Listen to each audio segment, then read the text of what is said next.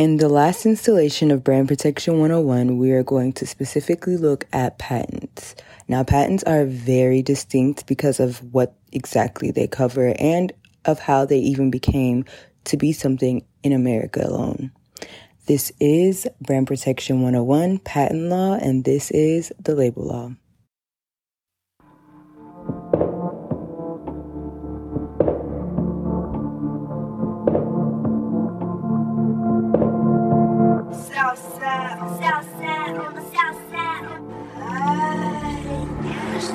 Metro booming, more, nigga. Young Savage rapping so hard.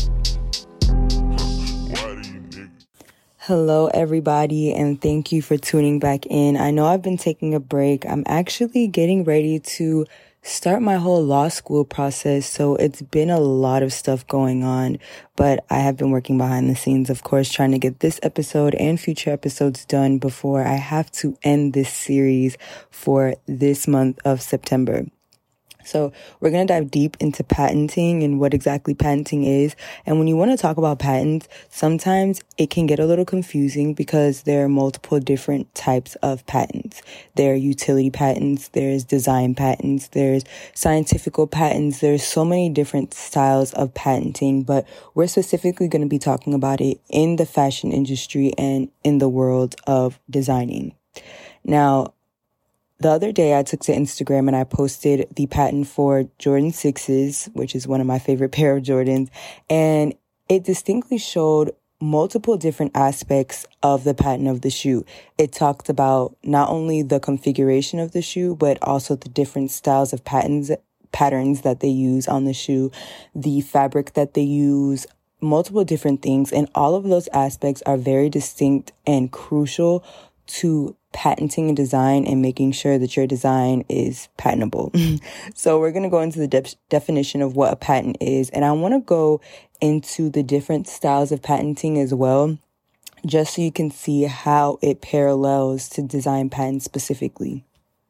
So utility patents are a type of patent that are granted to anyone who invents or discovers any new and useful process, machine, article of manufacture, or a composition of matter, or any new and useful improvement thereof. So when you think of utility patents, you're thinking of inventions. So an example would be like in science when they come up with a new way to, look into, let's say, for example, ultrasound. That's something that's patented. Now, with plant patents, which is a newer one, it's granted to anyone who invents or discovers and asexually reproduces any distinct and new variety of plant. Now, broccoli and cauliflower are two of my favorite vegetables of all time. I tried to go vegan for a little bit, so I was using cauliflower for a lot of stuff, and that's literally why it's one of my favorites. But beyond that, broccoli and cauliflower are actually not real vegetables. They're real in the sense that, of course, you can eat them, but they're not natural. They're something that was made in a lab, and that is a plant patent. So really cool there. And now into design patents. Design patents actually have the longest definition out of all of these. And I think because of the fact that at the end of the day, design patenting kind of puts the culmination of both utility and the way that plant patents work together. So design patents may be granted to anyone who invents a new, original, and ornamental design for an article of manufacture. They're most commonly relief upon fashion. So it's mostly about the fashion industry when we go into design patents, but it can go into other aspects of the world, of course. So some more recently issued design patents are Christian Louboutin's specific Azumate leather lace-up ankle boots. Very cute. Manovra's 70s studded leather and PVC slingback pumps. So a lot of people think that those PVC pumps are just something that, you can get from Public Desire or you can get it from here, but they're actually patented by Manovra. And the one that we're specifically going to go into today is the Rocco bag by Alexander Wang. Now this bag, first let me just say that Alexander Wang is one of my favorite designers. I just love his story as being the child of immigrants and moving all the way across the country against his parents' wishes to go to design school. And while he was in design school, realized that, his art, his talent, he didn't really have to stay, and entered into a sweepstakes, or I guess you could say competition, with Vogue at the time, and ended up winning the competition and won $20,000 to start what Alexander Wang is today. So personally, I love Alexander Wang, and the Rocco bag is very distinct. Its structure is like known by a lot of people in the fashion world. When you think of the Rocco bag, it's a very, like, I don't want to give it a specific shape, and that's what's crazy about it, because that's what's mostly patentable about it. But it has a pebble-like structure on the outside. It's very, if you want to compare it to a shape, is very cylinder, but still has these studs at the bottom that give it a hard bottom shape. And that is one of the reasons that he was able to patent it, because of the fact that you can't even come up with a shape name really in order to, describe the bag. It's a very distinct, different type of bag. And you can even see different people like Stella McCartney who have bags that look similar, but their bag is very distinct away from the Alexander Wang bag. And how he was able to patent this is by going to the United States Patent and Trademark Office. And that is another aspect of patenting and trademarking that I talked about in the last episode that is very crucial in getting your design protected. So I'm just going to give a more in-depth history of the United States Patent and Trademark Office than I did in the last episode. It's one of the most unique federal agencies because it operates solely off of fees collected by its users and not actual taxpayer dollars. So stop right there.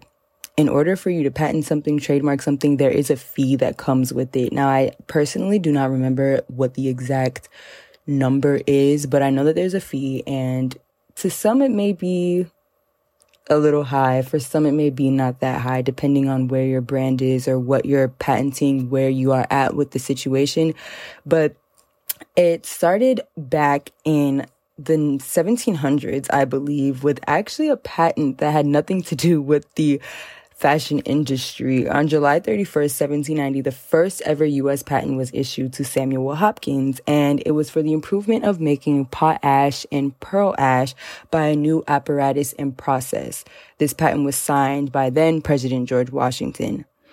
So now you see how far this patenting and trademarking has really gone in U.S. history, let alone in the whole entire world. Now, the U.S. Patent Office is a part of a tri-patent office with Japan and Europe, hint, hint, two of the highest fashion industry players in the world. Coincidence? I don't think so. And they make a patent cooperation treaty in order for your patent to not only be respected in the US, but also in Europe and in Japan.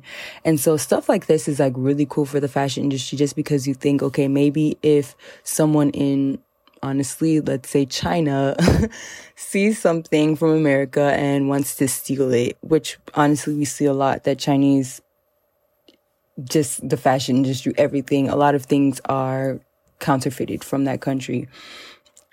In another country like Japan or in another country like London, that's not possible because of this trilateral patent office that is made in order to protect specifically design patents, if we're going to talk about this, but even patents with other things like the plant and the utility patents.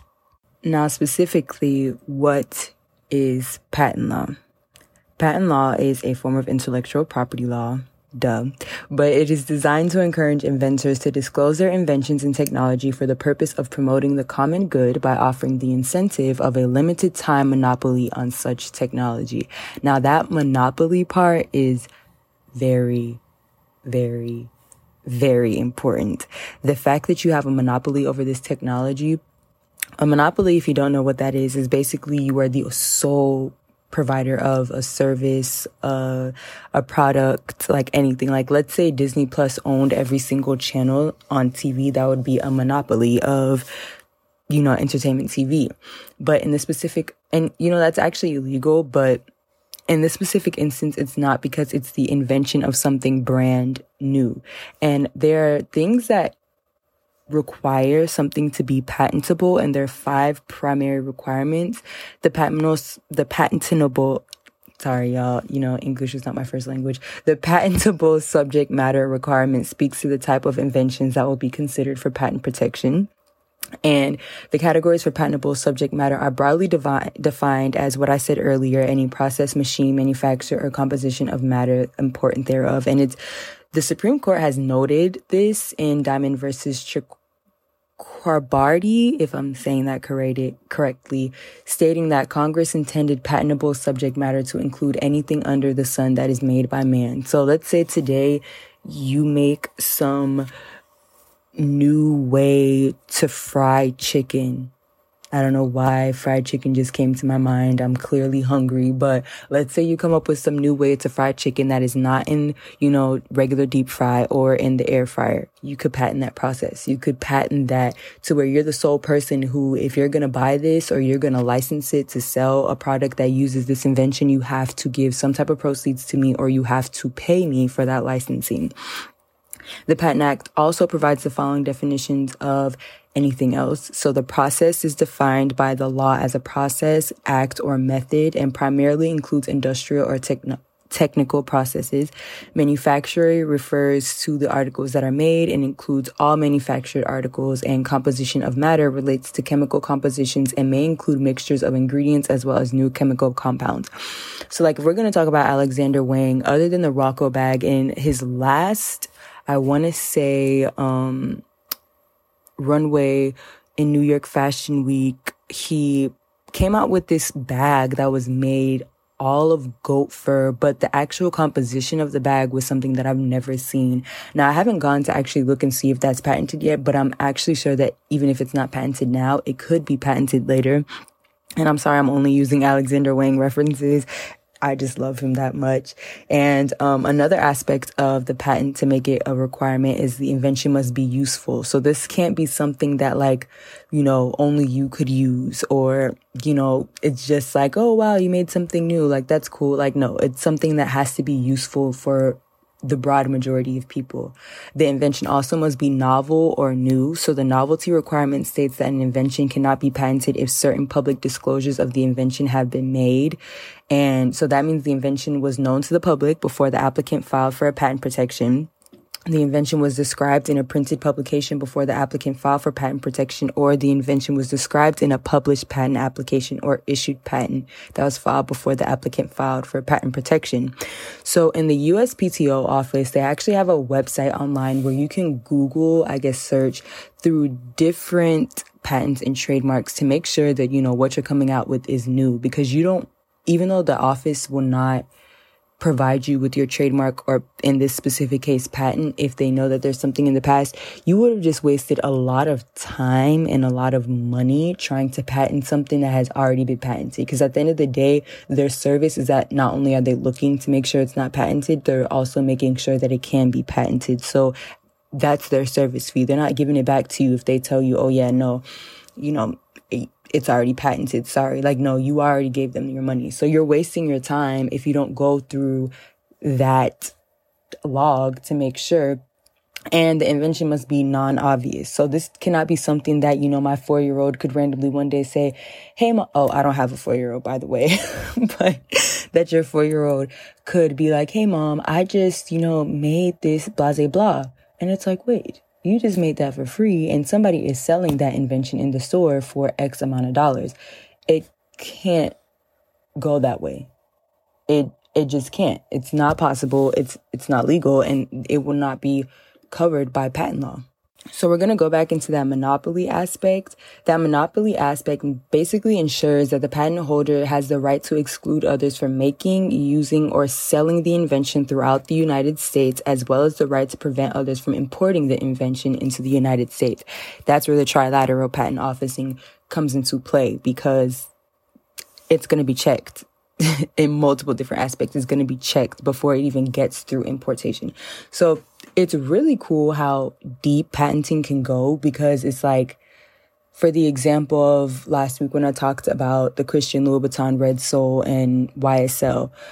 Let's say that Christian Louboutin was some, up and coming designer that patented it in the US, and YSL was some French house that was also up and coming, and they wanted to import it because they had some stores in the US that they wanted to sell it.